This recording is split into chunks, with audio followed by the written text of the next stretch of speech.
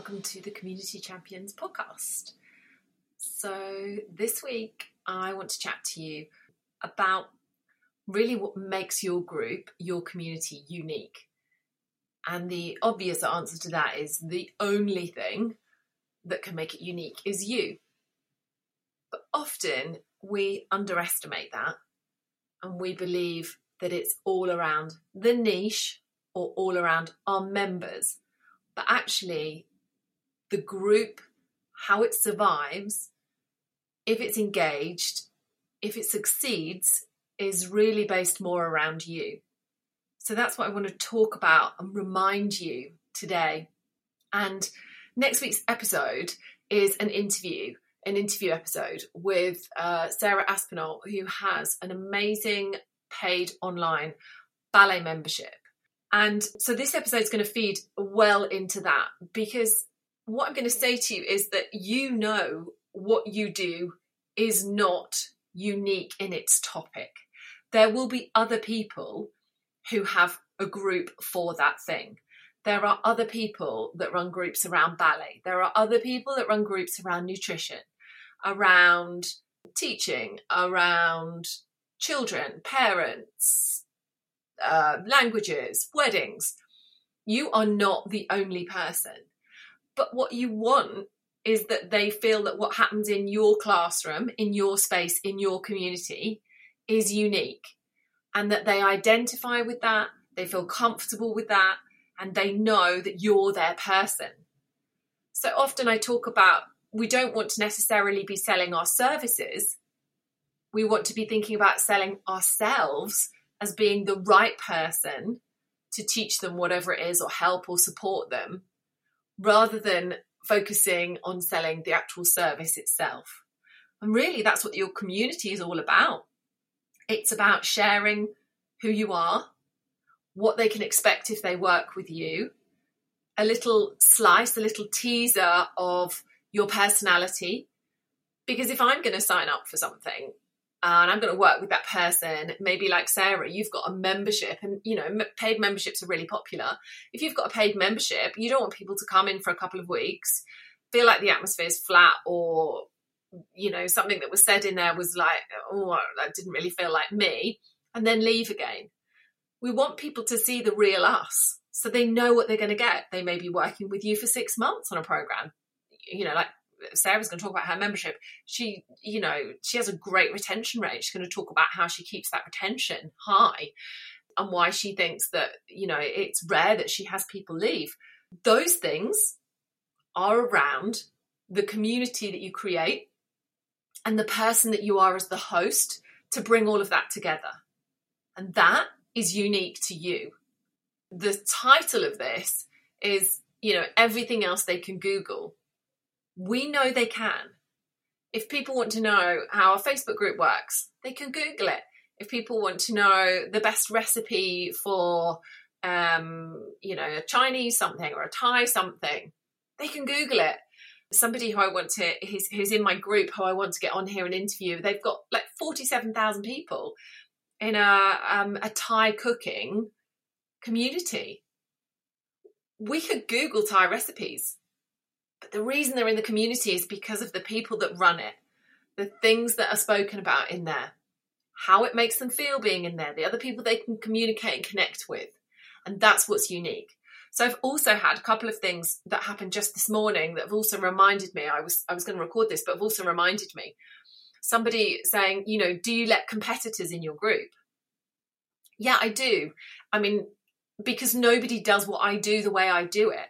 So there is a crossover. Some of the people I've got in my group, there's a crossover with what they teach. They teach things similar to me, maybe around memberships, maybe around conversations, maybe around Facebook groups. They teach similar things, but they don't teach what I teach the way I teach it. And that's what's unique. And that's what I have to share and impress on other people and show them what they can expect from me, not what they can expect from my course. My sales page will do that. And the other thing that I get people worrying about is if they sharing too much of themselves, won't people get bored? That's not what they came in here for. They didn't come into my community to hear all about me. Well, actually, I would probably just say they did, because they came in to find out some tips maybe, but actually what they really want to know is, are you somebody they could connect with, somebody they trust, somebody they could work with, somebody that's believable, somebody that speaks at a pace that they can understand, somebody that gives a little bit more support than the average Googling of something is going to get them. That's what they want. It's not always about your content. It's not always about the content of your course. Sometimes it's around some accountability, somebody being there, somebody showing up. So how you behave in your free community, how you treat people, how you show up, if you laugh a lot, if you smile, if you share little anecdotes, if you're easy to understand, all of those things are really important. And they can only get those by you sharing more of you. And you don't have to share everything. I don't share everything. I'm not somebody that is on social media 24/7. I am not somebody that is always posting pictures of everything that I'm doing at the weekend or sharing loads of stories, things like that. I've said before, I'm not a huge fan of social media. But what I am a fan of is building a community and building those connections with people. Those connections come from us sharing who we really are and our thoughts. And this is something that's really important. Think about your thoughts. You can't Google those. You can't Google thoughts and feelings. You can't Google intuition. What are you feeling today? Good? Stressed? Busy? What's going on? What is your intuition in your group, in your community? What people need? That doesn't come from Googling. When we listen to our community, we learn to understand what they need, and then we can provide that for them. And that might sound a little bit like the kind of AI stuff that's out there. And I'm a fan of it. I'm definitely a fan of it. But actually, it can give us some copy. It can help us out with stuff. I use it to shorten things. So when I've got transcripts or some content, I'll be like, could you just put it into that, just shorten this, please. So it's my work, my writing, but they shorten it, condensing it is really good. But the limits on those kinds of things are that they're not a real person. They're not the real you. They don't have personality. So the more you're able to show personality, the more you're able to connect with people on the everyday stuff that's important. Putting the washing out today. This is exactly what I'm talking about. Putting the washing out today. It is really windy out there. And I have put the towels out there, knowing that they're going to go hard and crispy and not be that nice to probably dry myself on, when they would be lovely if I put them in the tumble dryer. But I'm not going to waste the electricity and the energy on putting them in the tumble dryer. I'm going to hang them out, and I'm going to enjoy the fact that they're a bit hard and air dried when I use them, and think, oh, that's brilliant. I've the power of wind. If I share that kind of thing in my group, I've shared something today in my group about courgettes I had for lunch. I've had more comments on that post than I have when I was talking about something to do with Facebook. That's real. That's what we connect over. As I'm talking about that, you're already thinking, oh yeah, the dry towel thing, all that dilemma. I mean, you might not be. We might not be connecting over that, but that's there's a genuine thing that happened today.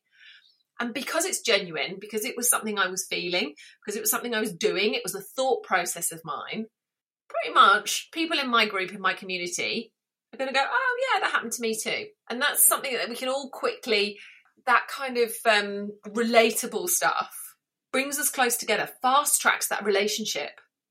Them thinking, yeah, that's the sort of thing I do. That's my kind of person. Somebody, I was in their group, and when you join a new group or a new community and you're not sure that you fit, or who the person is, who's the owner, and what is it they're offering, and do you comment a lot, or will they reply? And, when you're in a new community. And this person started talking about a chain of hotels that I had been to, one for lunch. And as soon as they started talking about it, I was like, oh, you're my person. I'm instantly more likely to buy their stuff, because I knew of this chain of hotels called the Pig Hotels.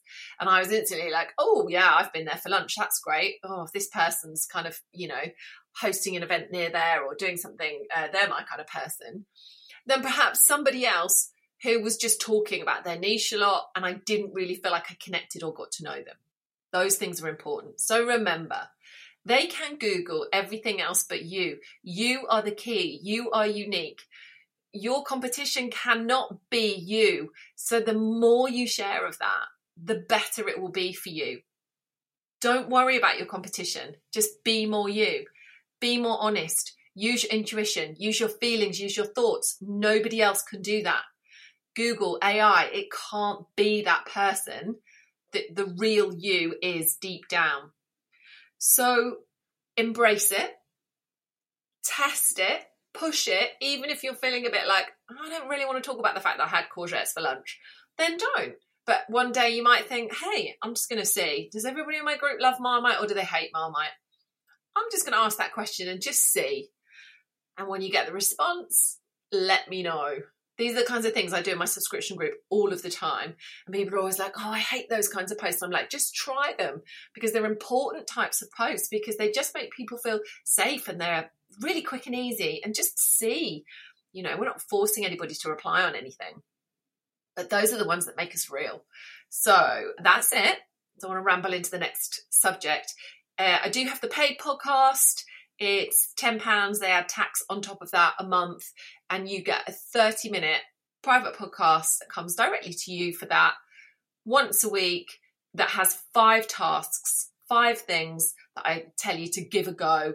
Things to post, things to try, things to talk about in your community every single week. There's 5 of those. So the link should be in the notes if you want to get involved, and if you want a little bit more focus of me in your ear for 30 minutes, the private podcast is where we take a bit more action and we delve a bit deeper. So yeah, that's it for this week. Hope you've enjoyed it. And remember, next week, Sarah Aspinall, Breaking Ballet, is going to tell us about how she maintains and develops her fabulous paid membership. And I know a lot of you are interested in paid memberships. They are really popular, but actually they're really hard. They're really hard. They test you on all sorts of levels. So Sarah's got some great tips for you next week. Okay, have a good rest of your week. Bye.